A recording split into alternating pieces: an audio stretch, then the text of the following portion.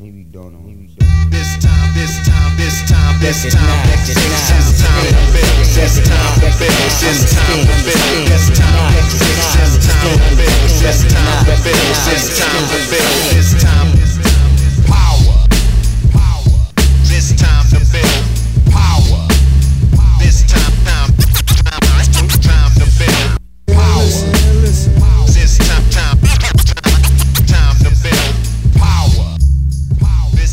What's up, everybody? I am your host, Chris Hampton. Welcome to episode 27 of the Power Company Podcast, brought to you by PowerCompanyClimbing.com.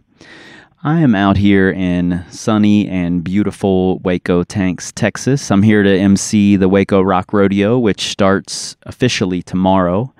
And by the time you're hearing this, it'll be officially today. So if you're listening to this on your way to Waco, come and say hi. I'll be the guy with the microphone and the loud voice all weekend long at the Rock Ranch. And, I wanted to get this out to you guys before the rodeo started because I know I'll be swamped. And I know that you guys all got spoiled. I mean, we were doing an episode a week leading up until the new year. And since then, we've just been doing a couple a month. So I know you got spoiled. I did a little too, frankly. And, I want to right that ship. So I'll make a deal with you guys. We are currently $3 a month away from our next goal of $100 per month on our Patreon page. And that means that you just pledge a certain amount per month. Could be $1. If 3 of you do $1, we'll reach our $100 goal.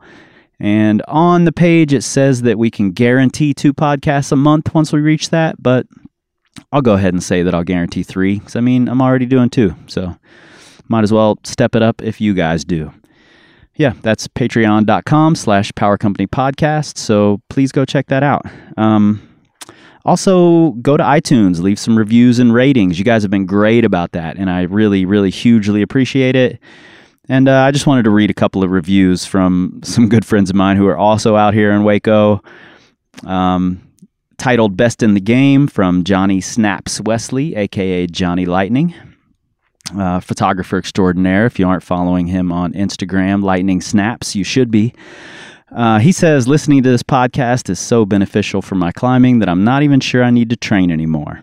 I measured my forearms after listening to the episode with Drew Mack, and they grew 2 inches in circumference.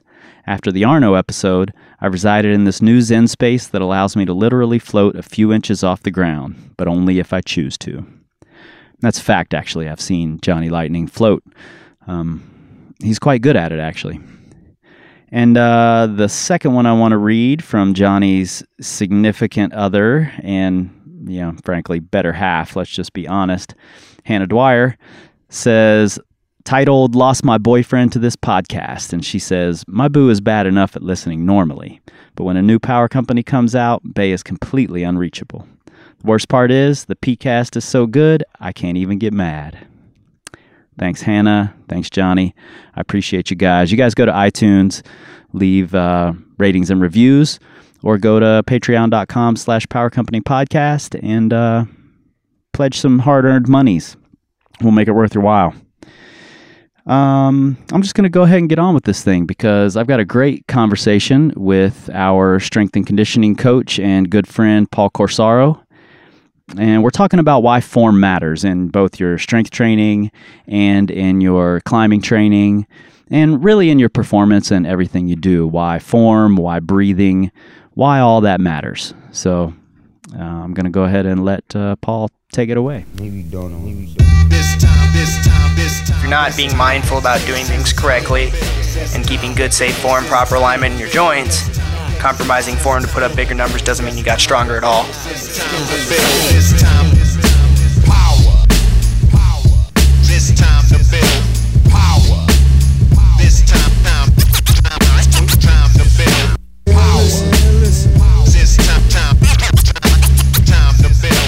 power. Yeah, and it'll be cool because I'm actually heading out there, and there's actually been some climbing development that's going on out there. I was able to do a little bit of sport climbing. I was last out there. Really cool setting, and there's a bouldering competition happening. While you're going to be there? While I'm there. It's the last day I'm there, and my flight's in the late late evening, so I don't know if I'll be able to do the actual bouldering competition. Yeah. But I'm going out there to help tag up the boulders, and they're doing kind of a Triple Crown style thing. So Oh, that's really cool. I'm really excited. I mean, there's Instagram accounts out there, Bouldering Hawaii, a couple other ones, but there's the some photos from your sport climbing looked cool. Yeah, it was the setting was pretty unbelievable. Cool, solid, blobby lava rock with really cryptic sequences on the beach with the breeze blowing through. Yeah, and you just like hooked up with some people on the interwebs, right? Yeah, I reached out to, again, that Bouldering Hawaii account. It's a guy named Matt Ludi, super friendly. I sent him just an Instagram message out of the blue and kind of asked about some beta for climbing out there, and his response was, yeah, we're heading out these days. Here's a phone number. Come climb with us. Oh, man, that's the best. It was great. That's one of the coolest things about this community, for sure. Absolutely. That happens again and again and again. Yep. It's really cool to see. Yep. And people who put time into developing and spend their money and time looking for stuff, they're super stoked to share it usually, and we're lucky to have those people out there. So, Matt, if you listen to this, thanks for hooking me up. All the people I met out there, I'm excited to meet more of you. It'll be a good time. Awesome. Shout out Matt Ludi, is that his Yes. name? Ludi? Yes. Cool. Shout out, Matt. So what we're going to talk about today, among other things, is why form is important, specifically when you're strength training. I see a lot of dudes, and really, frankly, I kind of came from this background originally where you're really focused on the weight, sort of similar in climbing to how you're super focused on the numbers. And that becomes the most important part of it. And then they compromise their form just to throw up bigger numbers, and that's a big mistake.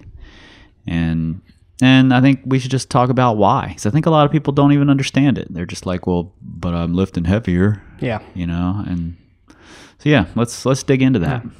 So I guess the first thing to think about there is you just got to consider you got your short-term viewpoint and your long-term viewpoint. In short-term, yes, maybe this next session or the session after that, you'll be able to lift a little bit heavier. But if you're not being mindful about doing things correctly and keeping good, safe form, proper alignment in your joints, you're going to increase in your ability or your the numbers you put up. I won't say strength, because I think compromising form to put up bigger numbers doesn't mean you got stronger at all. Sure. But good you'll point. increase in your, I guess, measurable results shortly, but that's going to lead to either plateau, overtraining, or you're getting hurt, and then you're going to have to back off and start all over again and kind of not really have gone anywhere. Where if you take the long-term viewpoint and just be a little bit more patient, own your weight, own the weight you're working with, hopefully that injury or that plateau doesn't happen, and you can keep slowly chipping your weight up, chipping your performance up over time, and your long-term results are going to be much more significant and much more sustainable than just trying to add another plate on and just getting it up off the ground any way you can. Yeah, and I think that was a cool point that you made. And to kind of unpack that a little bit in climbing terms for people out there who are like, well, I put up a bigger number, of course I got stronger. I think maybe it's like if you're looking at a boulder problem in the gym and say it's this random V5 in the gym and you can't do the move off of the sloper. So instead you mono the bolt hole and then you can do the problem. It doesn't mean you got better. You didn't improve, and that's how you did the problem. All you did was compromise, the correct way to do the problem, and then you were able to do it. Correct. But you didn't get any stronger. Right. And that's basically what you're saying. Yes, yeah. It's important to figure out the most efficient way to do something, but looking at the long-term view of things, once you do that next problem or you lift that next weight, you're automatically, or next amount of weight you lift, you're automatically going to look at the next thing. What's the next step? And if you weren't sustainable or reasonable in how you achieved the previous step, you really haven't moved down the path towards the next step. Right. Like on the next problem, you're going to get a more shallow bolt hole. Yeah. It's just not going to work. Yeah. Not sustainable. Yeah, totally. And I think a lot of people don't necessarily understand that. And then they end up just bailing. Yeah. Like I got stronger. I got to this point. All right, I'm done. Yeah. And they just move on to whatever else. I don't need to get stronger anymore because I did this amount of weight. Right.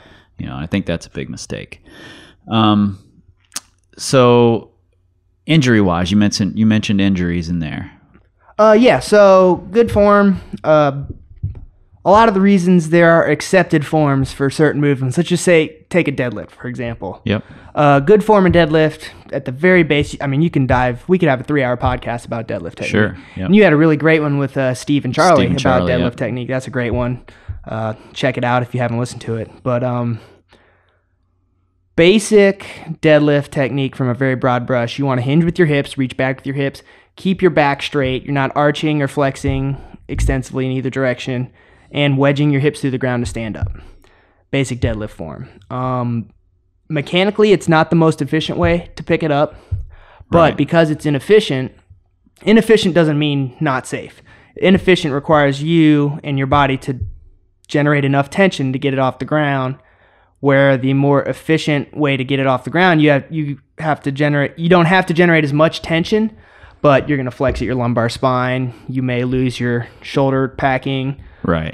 You may squat it. And Yep. You're going to bend a bunch at your knees. Yeah. And just, sure, you may get it up that one time, but I'll take 1 rep, done well, bending where I'm supposed to and not bending where I'm not supposed to, then 10 reps, bending where I'm not supposed to, and Yeah, for sure. blowing out a disc. So the goal isn't the weight. That's Right. what you're saying. The goal is to do a good hinge pattern with a sufficient amount of resistance. Absolutely. And I make it very obvious that I'm a big fan of kettlebells. They're not the only tool, but one of the things I really like about kettlebells is they're big jumps in weight. It's usually 4 to 8 kilograms in a jump. That's that's around 16 pounds ish. I'm not that great at math, but Yeah, me neither. so you're forced to work with the same weight for a long amount of time. Like you're not throwing a little 2.5 pound plate at the end of the bar and trying to do a little bit more. You're really forced to own the movement. Yep. Dial in some of the more subtle aspects of that movement, and over time you put in a lot of reps, a lot of movements with a certain weight, and then you're able to access that new weight. But it kind of curtails the, hey, what's the next step? How am I going to add a little bit more weight? How am I going to... Yeah, totally. Because you're going to, if you're trying Turkish get-ups with 16 pounds more than what you just struggled on, you're probably going to drop it on your face. Yeah. And no one wins in that situation. Yeah, nobody. Best case scenario is you're going to the hospital. Yeah. And, that's something that kind of threw me off when I first got involved with kettlebells was that big jump in weight. Because I came from that like high school weightlifting background where you're trying to add a pound on each week to your bench press, and it really threw me off. But what it did was force me to really focus on making, really owning that bell, like you put it, and making my form absolutely perfect. And then once I was going down that rabbit hole, it became obvious how applicable to climbing keeping good form was. And I think that's hugely important. Even if you don't want to listen to you're going to hurt yourself or anything else, as a climber, really that's the best transfer you're going to get is by focusing on that form. And you and I were just talking about Josh Waitskin and his concept of smaller circles, making smaller circles. Talk to me about that, how it relates to form and really dialing in your form. So Josh Waitskin wrote a book called The Art of Learning that was super influential in how I kind of view training as a whole. It's a great book. You should check it out if you are interested in stuff like this. Yeah, but Nate and I both recommend that book all the time. So. It's incredible. Making smaller circles, it takes a movement, skill, anything really. We'll just look at the deadlift again, just because we'll kind of stay consistent with our examples. And that's the one people know nowadays. Right. Yeah. So, you've got your basic circle. Did I lift the weight off the ground? Now, let's take it a little bit deeper. Did I reach back with my hips? Was I driving through my hips? Okay, I did that. Let's make the circle a little bit smaller. Was I driving through my heels, or was I rocking into the balls of my feet? even make the circle a little bit smaller? Was I feeling my whole foot instead of just pushing with my heels? Right. And you can just kind of get deeper and deeper, but this act of drawing smaller circles or kind of zeroing in on different facets of movement really help you be mindful about your movement technique and how you're performing a movement instead of just worrying about the end result. And by being mindful of the subtle nuances of a movement, you learn a lot of lessons that way. And a lot of these lessons you can apply to something wildly different than what you're doing at the time. And all these lessons and skills you learn and concepts that you can take, concepts are a lot better than just a movement because they can apply to different things. And a lot of concepts are kind of hidden at first. So by zeroing in and focusing on subtle details, there's always something more to learn. Yeah, that's interesting. Like you look at the little minor details, and that might open up the bigger picture. Yeah, absolutely. You know, that's an interesting way to look at it, and I think you're right. And that's at the heart of it for me. That's where strength training and climbing really overlap. You know, I know people do it because they want to get stronger, but I think it's also a really great way to learn how to make smaller circles in a less complicated environment than rock climbing. Absolutely, and especially when you're training by yourself, or even in a gym where you're kind of working your own routine. There's other people doing stuff. It's way different than working on a boulder where there's 15 other people either waiting their turn or watching you or yelling at you to breathe or something like that. And you can take the mental skills of dialing into your movement and seeing where you can improve just a little bit more.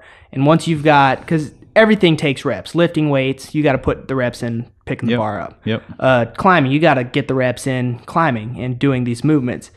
And you got to get mental reps of practicing the abstract skill behind that, of being aware of how you're moving and finding finer details in your movement. So by being able to perform those mental repetitions of making smaller circles in a, like you said, a less complicated environment, it's going to be easier to do that in a performance environment, or you're outside climbing with your friends, or you're trying your project and you're getting frustrated. You can kind of switch gears and think back more on making smaller circles instead of worrying about the end result and getting mad because you did the same thing 3 times in a row and you're punting off boulders. And which all of us do. 100%. You know, and truly, it's things like, you know, refining the Turkish get-up. You know, whenever I program in Turkish get-ups, I always start my summary of that workout with treat the Turkish get-up like a difficult boulder problem. Like, you need to learn every little part of it, make every little part perfect before you're able to do the whole thing. Absolutely. You know, and just like a boulder problem, you can do the first half of a Turkish get-up great, and then the second half might fall to shit. And that's okay, because you're still learning. Right. You know, and that's something that's I was really impressed by watching you coach a couple of weeks ago. One of our clients, Chris, came into town, and you coached him through a session with kettlebells. And one of the things I was both surprised by and impressed by was that you definitely dug into the technique, but even when it was obvious to me that there were still some technique flaws that I might have gotten wrapped up in, you just made the concept clear that we just have to keep improving this, and then you would, good job, and you'd move on. But you made it clear to him that form and technique is this ever-evolving thing. Yeah, you're never truly done learning a movement. Yeah, and I don't think we need to beat ourselves up over, oh, my form was bad, that one sucked, that one didn't count. You know, it's nothing like that.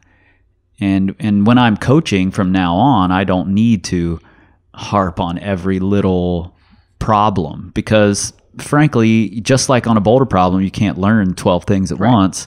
You can't do it while you're lifting either. Yeah. And as a coach, I used to do that. Like, I was the number one, I guess, proponent of, hey, we got to do this perfect. And, hey, you did this rep, you need to fix this, and this. And I just realized people would shut down. Like, they either shut down because they had to think about too much, or they felt they were just bad at it. I mean, that'll happen. You'll see people get real negative real quick if they're just like, oh, I did all these things wrong. And when you go into something with a negative mindset, it's really hard to get something positive out of it. And I've just found I've had a lot more success just maybe backing off a little bit and just doing a couple reps and just, zeroing in, fixing the big stuff first. Yep. Focus on this big underlying concept. Okay, that's pretty good. Here's how we can make it a little bit better. And It's never like, hey, you did this wrong. You need to fix this. Like, hey, we need to make this just, how do you make it a little bit better? How do you refine it that 1%? Get a little bit better each time.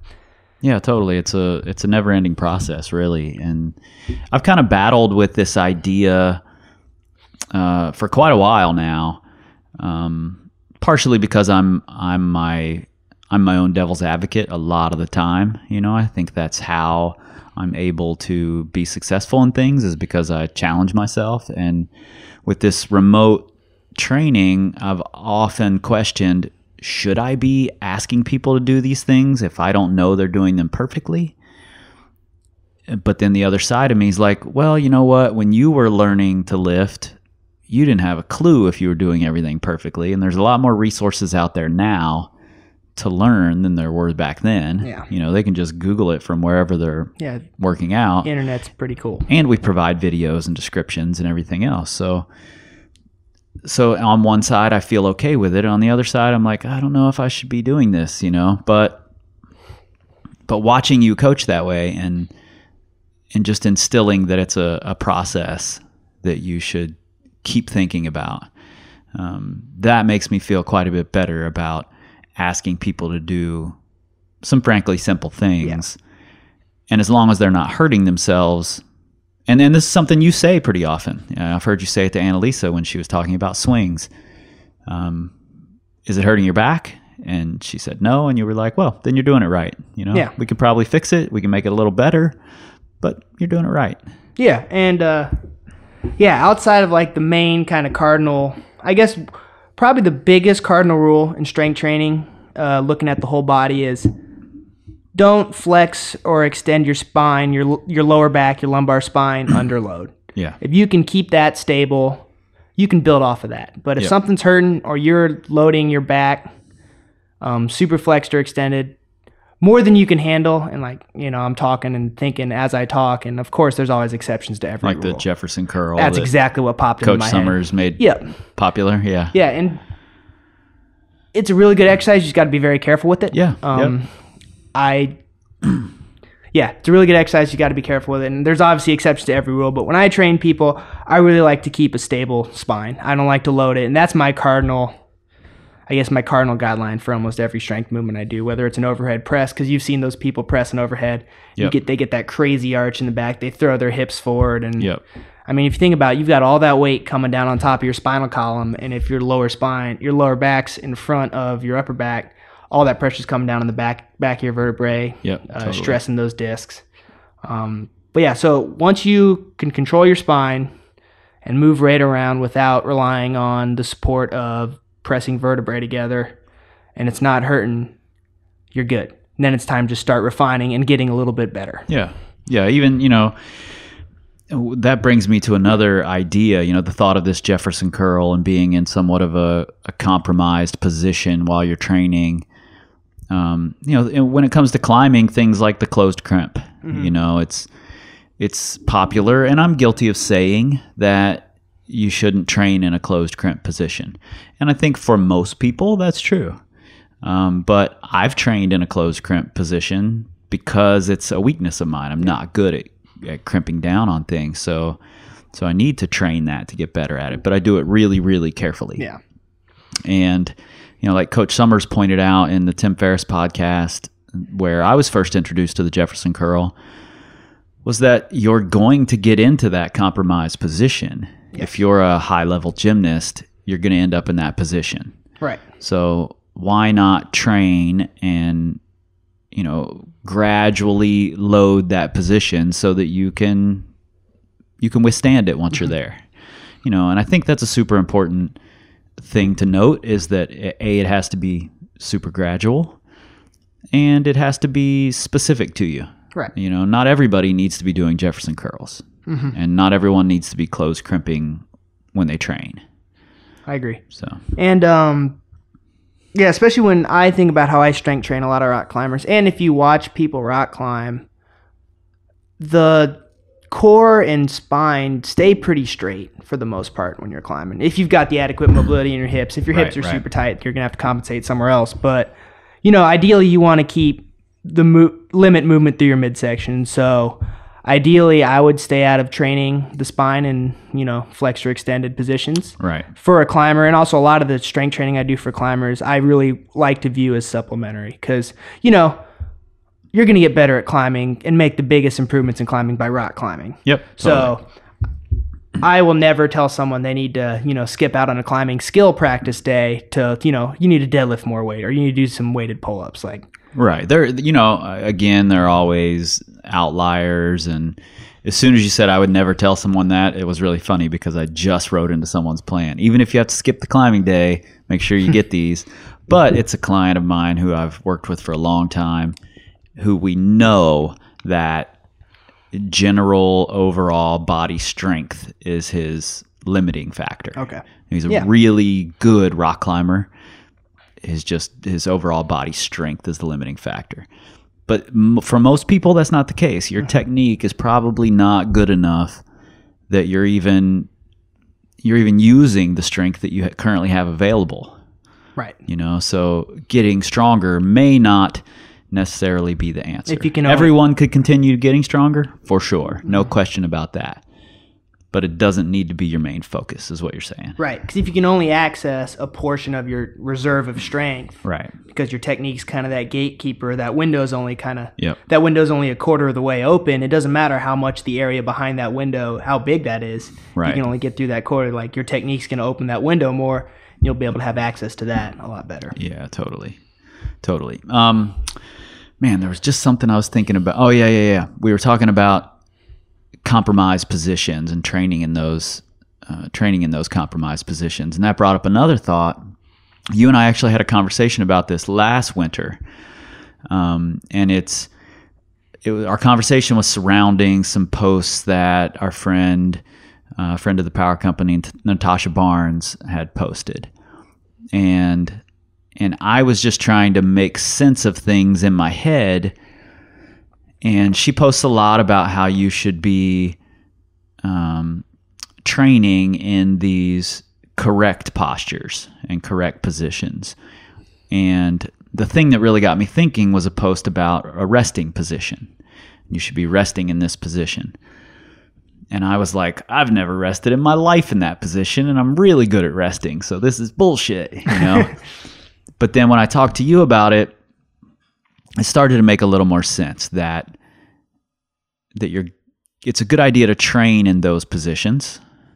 And then when athletes perform almost across the board, whether it's weightlifters or football players or whatever, they almost always go into compromising positions. So if I'm on red point and I need to, I can't hold the square, shoulders back position for resting, and I need to sag onto my connective tissue to get some back, that's what I'm going to do. But I think training to be better at that position is what Natasha was getting at and what you sort of explained to me. Am I looking at that the right way now? Absolutely. If you think by the way, shout out Natasha. Yeah, for sure. Great stuff. If you think about performance versus training, training's a very controlled setting where you're trying to get better and improve the qualities you have that you can utilize in a performance situation. And in a performance situation, all the rules are out the window. You want to get to the top of the climb. You want to top out the boulder. You want to clip the chains on the anchor. A powerlifter wants to deadlift an insane amount of weight. And you watch videos of some super high-level powerlifters deadlifting a lot of weight, and some of them are ugly, but they still get a good lift at the end. And for the most part, one lift with a little bit sketchy form, if you're successful and it doesn't hurt, awesome. You did it. You put it down, move on to the next weight, continue your competition. Say you're at a rest, you're hanging off your shoulders, you're not going to get hurt. but you recover more than trying to keep your lats packed, your shoulders down. You're Right. saving energy, and you go and clip the chains. That's the goal. Right. But in training, where you can be a lot more controlled in your movements and really focus on good technique, and you're doing these repetitions in training a lot more than you're doing in a performance setting. You're resting more in a performance setting. Lifters, it's one attempt. You're not doing a set of 5. Right. And the difference in the load is just exponential there. Yeah, no doubt. So obviously, doing something poorly 20 times is going to be the probability of getting hurt is much higher there than doing it one time. And you train to get better at performance. So yeah, do what you need to do to be successful. But when you can control your training, you can get stronger in these more mechanically inefficient positions to build that strength, so you can be more efficient, while you're resting. Yeah, so yeah, totally. It's exactly, yeah. Being mechanically inefficient forces you to create more tension and keep everything stronger and safer. Yep. So you can afford to be inefficient. You can afford to be more efficient when you're trying to actually do the task. Right. And if I get better at that, what might be more mechanically inefficient, if I get better at that position through training and it's a safer position, then chances are on, 3 of the rests on my mega proj, I can keep that safer position, and it's just at the last rest where I need to go into that less safe position to get back what I need, and then I finish the route. Just like a power lifter deadlifting one somewhat sloppy rep. Yeah, just getting it up. And if you think about at a rest, especially in the climbing rest, when you're shaking out, the last thing you really want to be thinking about is, I need to keep my lats tight. I need to keep my shoulders packed. You need to breathe, get your heart rate down, get ready for the next section of rock climbing. Yeah, that's why I was having trouble with Natasha's posts in my head, because I just, I'm like, I would never do that. I can't imagine ever doing that. But I was also looking at it through the lens of someone who's trained endurance extensively and almost never rests while I'm training anymore. Right. So when I looked at a resting position, I'm like, that's a position I only see in performance, and I would never think about that. Yeah. And I get it now. And that's an interesting point too, because there's been a lot of kind of discussion about the same kind of shoulder position in hanging too. Right. So like hangboard training and finger training about shoulder position. I completely agree. You should keep your shoulders down and packed when you're hanging. And that makes a lot of sense to me. Yep. Yeah, totally. And there are going to be times when, let's look at campusing, for example. You don't want a campus where you hit the next rung and your shoulder, you just land on your connective tissue. Shoulder goes past your ear. Yeah, you don't want that to happen when you're campusing, but it's going to happen on a route or a boulder problem, most likely. The key is you're trying to get better at doing it in a controlled way, so that you can then apply that controlled way to your performance time, so that that's less likely that's going to happen while you're outperforming. Yeah. We're trying to train so we can be better at this for a long time, right? Exactly. Not just so we can do the next boulder problem. Yeah. I think the majority of climbers out there would like to continue climbing for the rest of their life. I know I would. Yeah, I hope so. Yeah. But it's one of my favorite quotes. It's kind of over the top, but being strong makes you harder to kill. But going back on that, strength training correctly makes you more resilient. And so, keeping proper alignment when you're training helps you be more resilient and not just kind of explode everywhere the second you get out of alignment in a performance setting. Totally. So back on, people sort of self-coaching, are there things people can think about while they're, just trying to keep good form themselves, just in general? It doesn't have to be on a specific exercise, just concepts or ideas that people should watch out for. I would always try and keep some core tension and think about really driving, especially on any lifts where you're picking the weight off the ground or squatting or something like that. Less about standing up with the weight and more about pushing the ground away. Because a lot of times people will subconsciously think about, in a deadlift, we'll just keep using that example. If I want to pick the weight up, I'm going to arch my back just because I want to get it off the ground and get my head as far away from the ground as possible. Right. Is going to make us feel like we're getting the weight up higher, but we're really getting into that threatening position we talked about before. Well, if we think about, I'm going to keep everything tight and strong in my upper body and just push the ground away, you're going to be much more likely to keep your spine straight, generate the force through the muscle groups we want to develop by training the deadlift instead of relying on more of our stabilizers and compensating through that. And then just trying to keep some core tension when we're lifting. That's what I was about to ask. Do you suggest keeping the core tight through all lifts?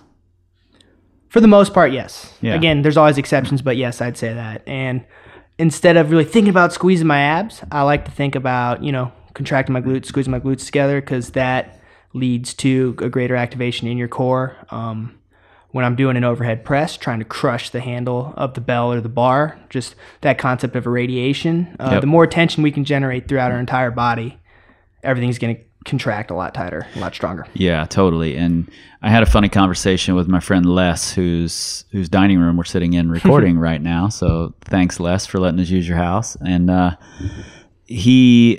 been working with Les for a little while, and one of the core workouts I have him doing includes some bird dog crunches, and he was doing them with his girlfriend Kalina, and he was like battling it out, and she's just cruising through them. Like, are these hard for you? Like, what's the problem? And what the difference was is Les really took to heart the idea of keeping your core super tight and making everything really controlled and tight, rather than just, let's see how many of these I can do, you know? And Kalina was still in that mindset of, I'm going to relax everything else as much as possible and just do this motion. Yeah. Sort of, I don't know, aerobics style or something. And, I think that's a big mistake that people make in their, maybe it's not exactly form, but maybe it is. And like with planks, I think are a really great example. I agree completely. And what I'm looking for in a plank is, obviously a cardinal rule, keeping that back straight. A lot of people will say, hey, I can hold a plank for 5 minutes. And you watch them hold their plank, and after 10 seconds, they look like a U. Their belly's sagging to the ground. They think because they haven't fallen that they're still holding. And if you can hold a plank longer than 15 seconds, you need to try harder. Yeah. You need to try and pull your elbows to your toes, try and compress the ground between those elbows and toes, squeeze your butt as hard as you can. Yep. And that'll feel way different. Crush your fists, too. That's another really good one that people don't think about.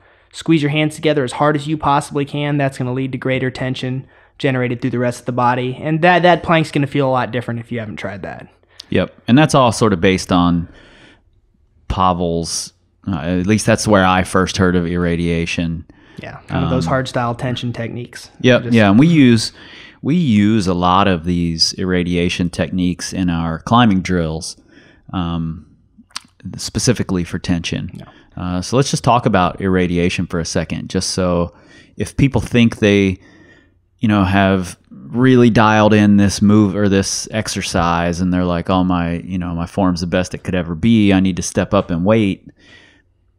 I think irradiation is a good thing to start thinking about, because it can make that exercise feel a hell of a lot harder. Absolutely. And it can, produce more force. Yeah. I think you just do as soon as you start practicing it. So let's talk about that a little bit. Yeah.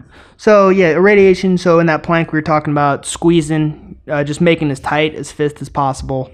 In a press, thinking about when you're pressing the bell or bar overhead. Let's just take a kettlebell, for example. So we're doing a one-arm press. I'm pressing the bell with my right hand. I'm trying to crush the handle of the bell into dust with my right hand.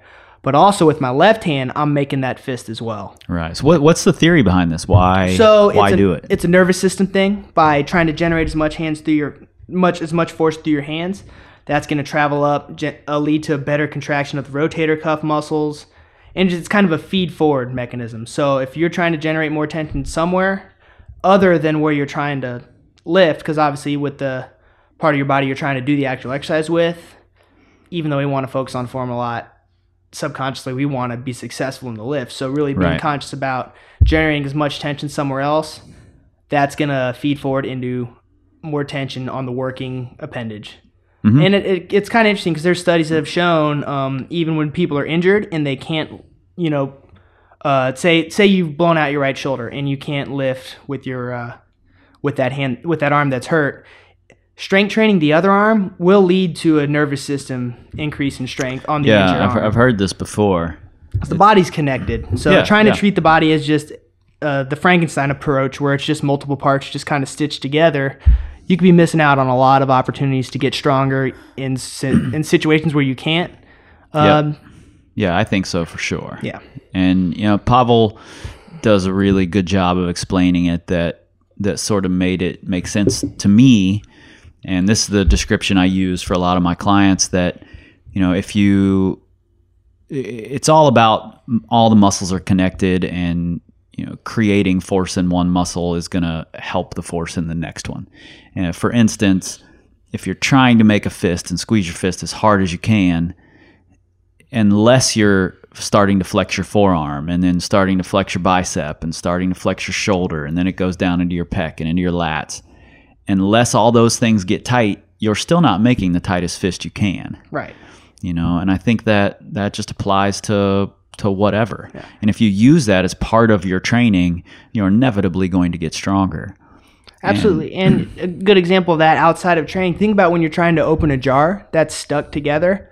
Think about what you naturally do. You squeeze the lid. Right. You don't stand straight up and you're relaxed everywhere else. You're other hunched than, over other that. than cussing, you mean? Yeah. Well, of course. You got to let those words fly. But you're hunched over that thing, and you're using your whole body to open that. Your shoulders are tight. You're digging your feet into the ground. Yeah, totally. It's really helpful to generate a lot of force by focusing on the whole body as a unit instead of just the respective parts that you may think are doing all the work, because they're not. Yeah, maybe that's all we need as a strength training tool, are just really tight really jars. Stuck lids. Yeah. It would be something fun to play around with. Yeah, so we apply that to climbing because that's how climbing moves work. If you're trying the hardest boulder problem you've ever done, your whole body is tired in 3 or 4 moves. Yep. And that's because you're not trying to hold a 5-minute long plank. Yeah. You can't be sloppy and relax and still expect the hardest move you've ever done to work. It's not going to. So you have to get good at being super tight all the time and being able to engage all these muscles while remaining in good form. Yeah. To make hard moves work. Yep. And that's why we practice it strength training. Yep, and those are all great examples of where we really want to, generate as much force as we can, really just try and almost overkill the force. There's one example where I'd probably, because it is important to keep that kind of mid-level tension, so when we're trying to walk, we're not trying to squeeze everything as hard as we can so we don't get hurt. Yeah. And carries are a great example to kind of practice that, working on keeping the hips aligned, keeping some gentle tension through the core. Yeah. And just, working through our gait and keeping everything aligned, and we don't have to hold our breath and crush the other fist and squeeze as hard as we can to walk with something. But for the most part, when you're lifting, you want to overkill with the tension. Yep, and I'm glad you just said hold your breath, because that's kind of the next level, I think, of practicing your radiation through something like a hard style plank. I try to get people to, once they feel like they're doing a good job of tensing up everything, almost across the board, they're holding their breath. Mm-hmm. And then I cue them to breathe. Try to breathe through those 10 seconds of holding this hard style plank. And it's a lot harder than it sounds. Oh, yeah. Do you feel like breathing is a part of good form? Where does that fall? Absolutely. So breathing correctly, using your diaphragm, pulling that diaphragm down, which allows the lungs to inflate by creating that negative pressure in the lungs. That's how we should breathe. A lot of times, and this is one of my big assessment points when someone comes in, is I'll have them just take a breath. And more often than not, you'll see the shoulders raise, you'll see the traps activate, and they'll breathe in what seems to be their chest. Right. And that's indicates some, I don't want to say core dysfunction, but maybe just some basic motor patterning that can be fixed really quick, or it might be really hard for people to do that. But if we're using our diaphragm to breathe correctly, that means our diaphragm and pelvic floor are facing each other, and that makes sure our midsection is aligned. A lot of times you're breathing up above, or you're expanding in your chest, your ribs flare out, and now you don't have that pressurized canister to kind of stabilize through your midsection. Right.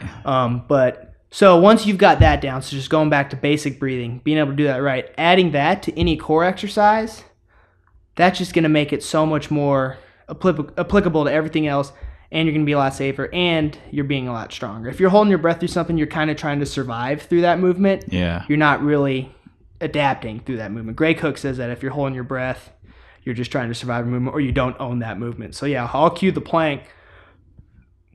It's that's how I do a lot of my core exercises.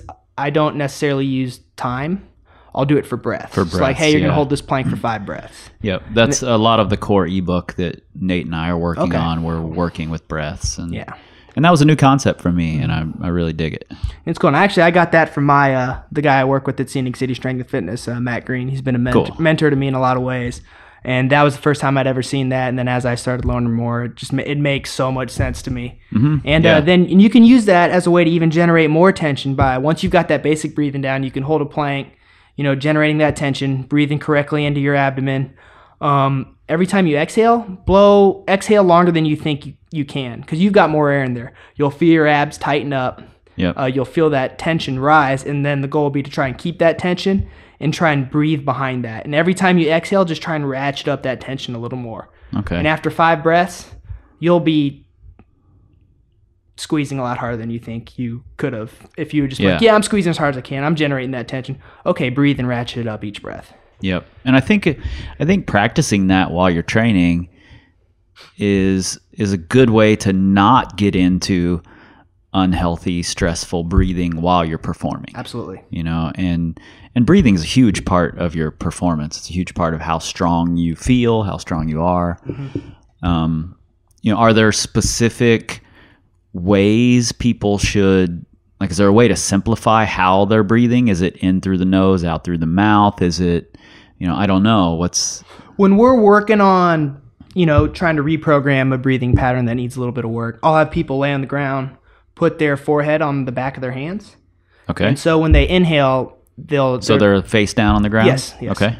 So when they breathe in, they want to try and feel their belly push into the ground. Okay. And that's the first step, feeling that. And it is easier if you really think about breathing in through your nose instead of your mouth, than exhaling through your mouth. It gets more diaphragm action that way subconsciously. You don't have to think about, okay, how do I do this? It seems to work a lot better for a lot of people. And I was listening to a podcast about breathing, and the woman, I can't recall her name, said that if you breathe in through your mouth, it almost always feels stressful. Yeah. And if you breathe in through your nose, it feels relaxing. And I don't know if it's just because she told me that's how I feel when I try it, but it totally is. It feels more panicked when I'm breathing through my mouth, and it feels much more relaxing through my nose. Yeah, and I don't know what the science is behind this, but if you just think about it, and I'm just straight up speculating here, so I could be 100% we wrong. do a lot of that. I reserve the right to be wrong and change my mind in the future. But if you think about it, if we're breathing through our mouth, most of the times it's because we need more air because we're in a stressful situation. So Right. there's a chance we could be hardwired for that, where, hey, I need to run, and way back in the past, I need to run away from this lion.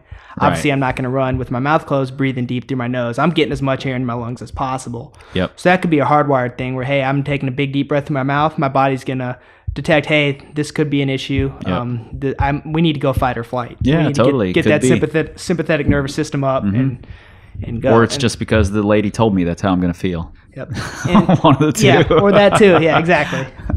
But that's interesting. So yeah, I really, breathing in through the nose is a great way to start. And you think about, yoga or meditation all the time. How are you supposed to breathe in that? Right. It's through the nose. Yep. And I totally sidelined you though. We're face down on the ground. Oh yeah.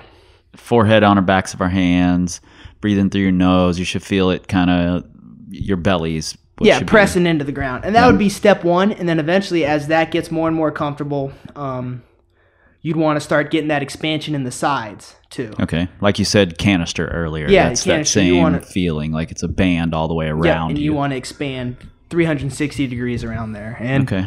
one of the systems I use to help train a lot of people, we call it crocodile breathing. Just because you see crocodiles laying Yeah. on the ground, Yeah. their bellies expand. Yeah, they I go never out. thought of that. So, Yeah, and that crocodiles breathe way better than you. they do. They also got a lot bigger mouths too. But yeah, so those are the big things. That's a great way to start. Then you can kind of change into different positions. Lay on your back, one hand on your chest, one hand on your stomach, and then when you breathe in, you want your stomach hand to move, keeping your chest still. That's a great way to kind of tell and see where. Yeah. Where, And then do you eventually take these same, the same sort of breathing pattern into the movements? Is that the same thing you're looking for? Yeah. Later on. Yeah, Cool. absolutely. Especially in core work, when I'm coaching someone, I'm watching, hey, say you're holding a plank for breaths. And I'm watching them and seeing where I'm seeing expansion there. Yeah. And if I see someone either start to hold their breath or their shoulders start moving, it's time to maybe cut that exercise and you're done with that set because the quality's gone.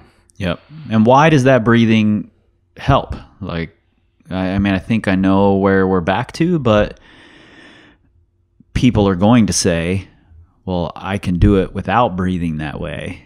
I can hold this plank for 10 seconds and squeeze everything and breathe with my mouth, so. I think that's outside. I don't know what that is. Are we being robbed? Is that what's going on here? Les, your house is being robbed. Crazy noises. I don't know if you guys could hear that. Or maybe it was alien Christmas carolers. There you go. Yeah. But anyway, what's the point of doing that? Do you hold your breath when you rock climb? Do I? Yeah. On Golden Harvest, I do. No, I don't think you do. And Yeah. I think that's, exactly what I'm thinking. Like, to perform your best, you need to breathe your best as well. And training is a way of stressing the body to adapt, and you can control the level of stress in your training, physical stress, mechanical stress. And if you're able to kind of manage that and kind of stress your ability to breathe correctly, you're building up that ability to breathe correctly under stress.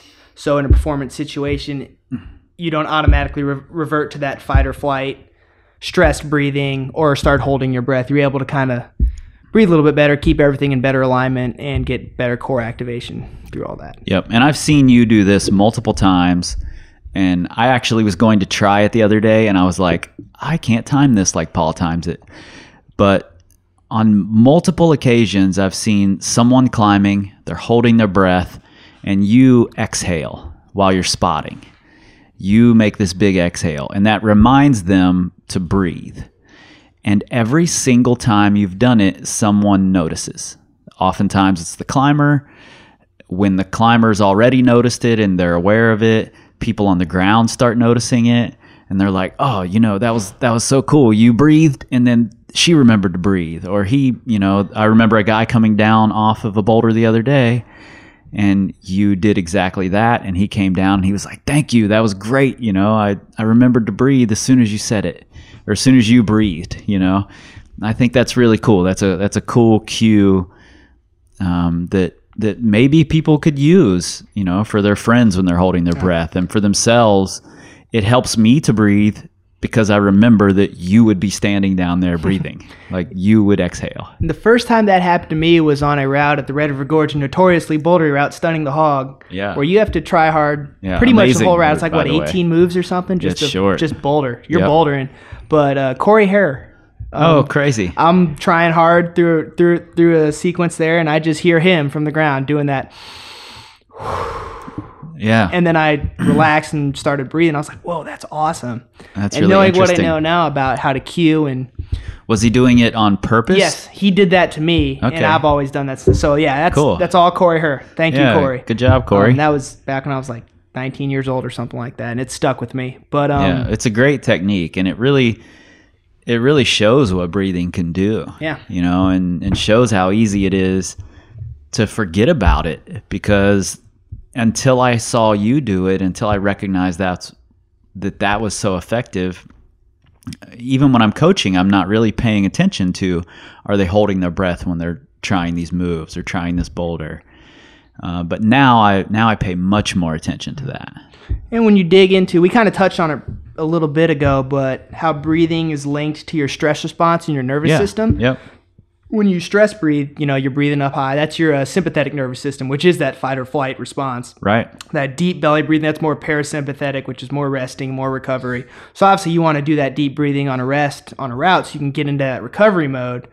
But also going from a stress aspect, because it kind of works both ways. If you're stressed, you're going to revert to that breathing. Also breathing, the stress breathing, if you stress breathe first, it's going to lead to rising stress. Right. But also someone screaming at you to breathe isn't the most stress-free way to get you to remember how to breathe. Yeah, Annalisa yells at me all the time that I sound panicked. Like when she's having a hard time, when I'm trying to help her, I sound panicked. And that's the other day Annalisa was, working on what became her hardest send the next session, but she was like, I need Paul here. I just need Paul here. Like she was not happy with my coaching at all. So yeah, you're right. That definitely breathing is a big part of your stress level and of your performance, and practicing that and making it part of the form that you should be really paying attention to and practicing in your strength training is hugely important. Goes back to, little concepts you can pull in one discipline, you can apply to other disciplines very well. That seem wildly unrelated at first. Yep. It all connects. Yeah, just to go right back to Josh Waitzkin, that's what that book that we kind of started with early in this conversation, The Art of Learning. He's a chess prodigy. He's a Tai Chi push hands world champion. He's Jiu-Jitsu black belt. Jiu-Jitsu black belt. He's just a brilliant learner. Mm-hmm. And that's what his entire book is about, taking things and making them concepts that you can apply to a lot of different parts of your life. And that's what we're talking about here, the form of strength training you can apply to climbing if you do it well. Yes. And I've heard Steve Bechtel say it. I don't know who said it first. I know I've heard it other places, but the way you do one thing is the way you do everything. And I think that's a good enough reason, if nothing else, to really pay attention to your form and your strength training. Absolutely. Super important. Yeah. All right, man. Thanks for sitting down with me again. Anytime. Man, I feel extremely fortunate to have Paul Corsaro as part of the team. He's Power Company Climbing strength and conditioning coach. He's also a good friend. And I've learned a ton from Paul. And honestly, I think that after listening to this interview and this conversation, I think that you guys will realize that you've got a lot to learn from Paul as well. So you can find him on the internets at cruxconditioning.com. Where he's got a bunch of great blog posts. He does a bullet points and brews every week that pairs a good beer, which Paul is a beer connoisseur, with some of the training things he's been reading on the internet. And honestly, I don't know of a single other person who's as dedicated to learning about the art and science of strength and conditioning as Paul is. So again, I feel really extremely fortunate to have him on board. And if you haven't and you're interested, check out the Kettlebells for Climbers ebook that Paul and I put together. We'll also have that available through the app soon. And Paul will be coaching strength and conditioning plans through our app as well very, very soon. So if you're interested in that, please feel free to hit me up at powercompanyclimbing.com. And until then, you can share us all over the internets. You can look for us on the Facebooks, the Pinterests, and the Instagrams. But you won't find us on the Twitter. We don't tweet. We scream like eagles. This time. Power. This time to build power. This time to build power. This time to build power.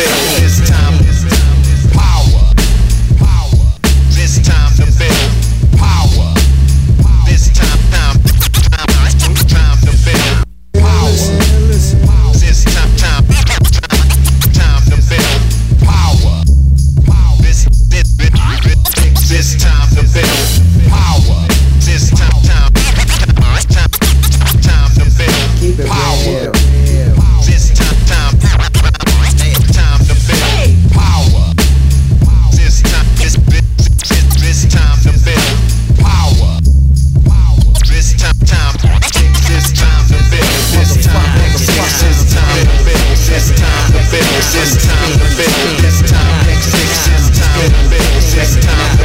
It's time to build.